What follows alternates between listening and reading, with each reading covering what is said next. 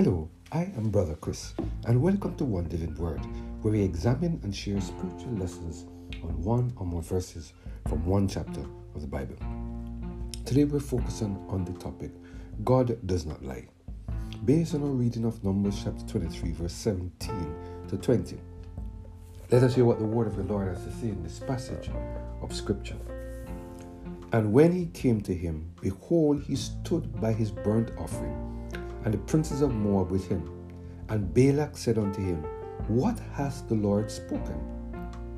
And he took up his parables, and said, Rise up, Barak, and hear, hearken unto me, thou son of Zippor. God is not a man that he should lie, neither the son of man that he should repent. Hath he said, and shall he not do it? Or hath he spoken, and shall he not make it good? Behold, I have received commandment to bless, and he has blessed, and I cannot reverse it. There are times when people try to use Christians as their weapons to curse other Christians, but God will not allow that to happen. You see, my friend, God has the power to override the negative things which people want to do against his people. God has the power to put Satan in check and not to allow him to do what he wants to do against his people. Based on the story of Job, Satan needs to ask God for permission to afflict the souls of his people. And he cannot do more than what God authorizes. This principle was seen in the story of Balaam and Balak. Let us spend a few minutes to look at the following verses in Numbers chapter 23. The word of the Lord said the following in verses 13 to 20.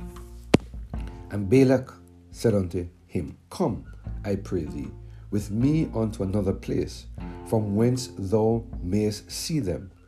Thou shalt see but the utmost of them, and shalt not see them all, and curse them from thence. And he brought him into the field of Zophim, to the top of Pisgah, and built 7 altars, and offered a bullock and a ram on every altar.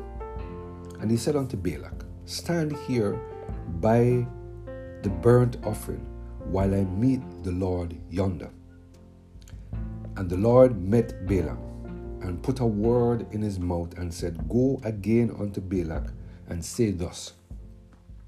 And he went and came to him, and said, Behold, he stood by his burnt offering, and the princes of Moab with him.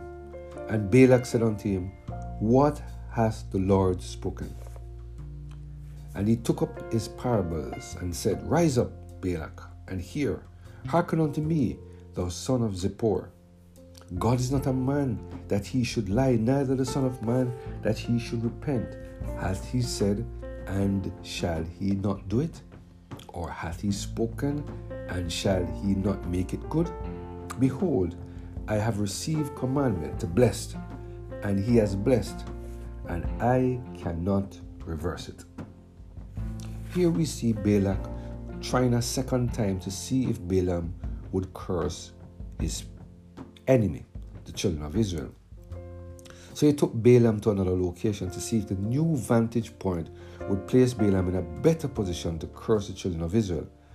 But this did not occur. Notice carefully that the first thing Balaam did was to consult with God.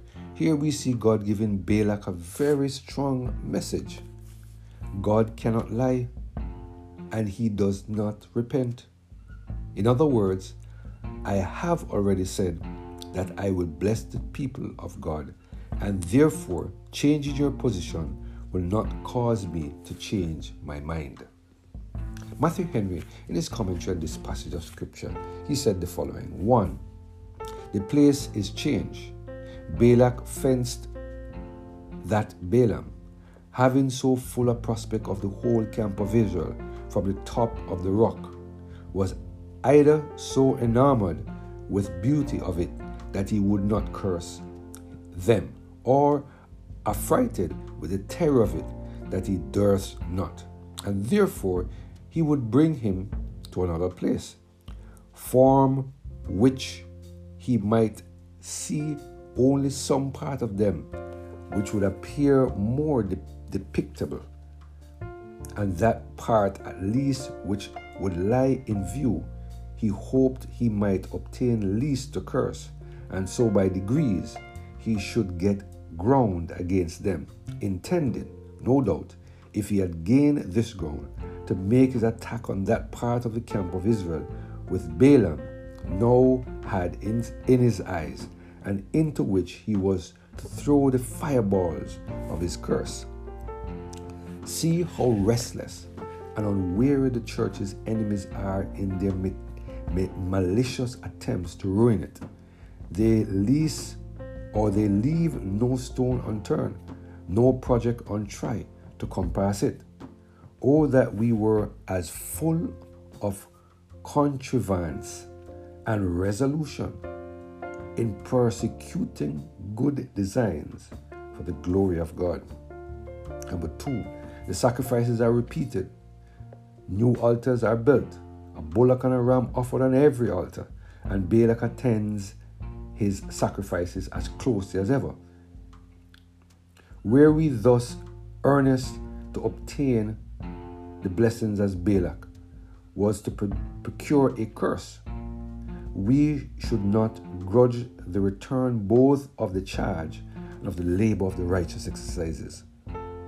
Number 3, Balaam renews his attendance on God, and God meets him the second time and puts another word in his mouth, not to reverse the former, but to ratify it.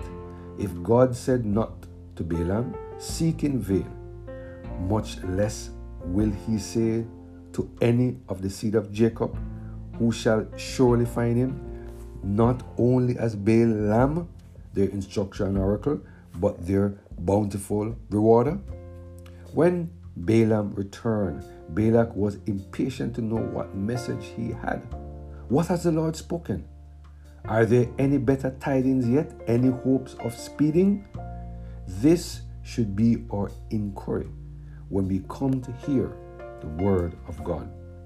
Here God is reminding us that when he has pronounced blessings upon people, they cannot be overwritten by Satan. We can put our trust in God because he never changes. His words are ever true, and there is nothing that our enemies can do to change that. I pray that we will continue to put our trust in God because he never changes. I pray that we will continue to surrender every area of our lives to the total control of the Holy Spirit, so that God can protect us from the fiery darts and Satan, and put him in check to make sure that he does not do anything to harm us. Let us pray. Heavenly Father, we thank you for the word today. The reminder, Lord, that you can put the enemy in check, that you never change. Whatever you say, that is what it is. Thank you for reminding us that we can trust your words, and we can trust you that whatever we see and whatever we hear and whatever you say will be the same. Continue to bless us, we pray. Through Jesus Christ, our Lord. Amen. Have a blessed and Holy Spirit-filled day.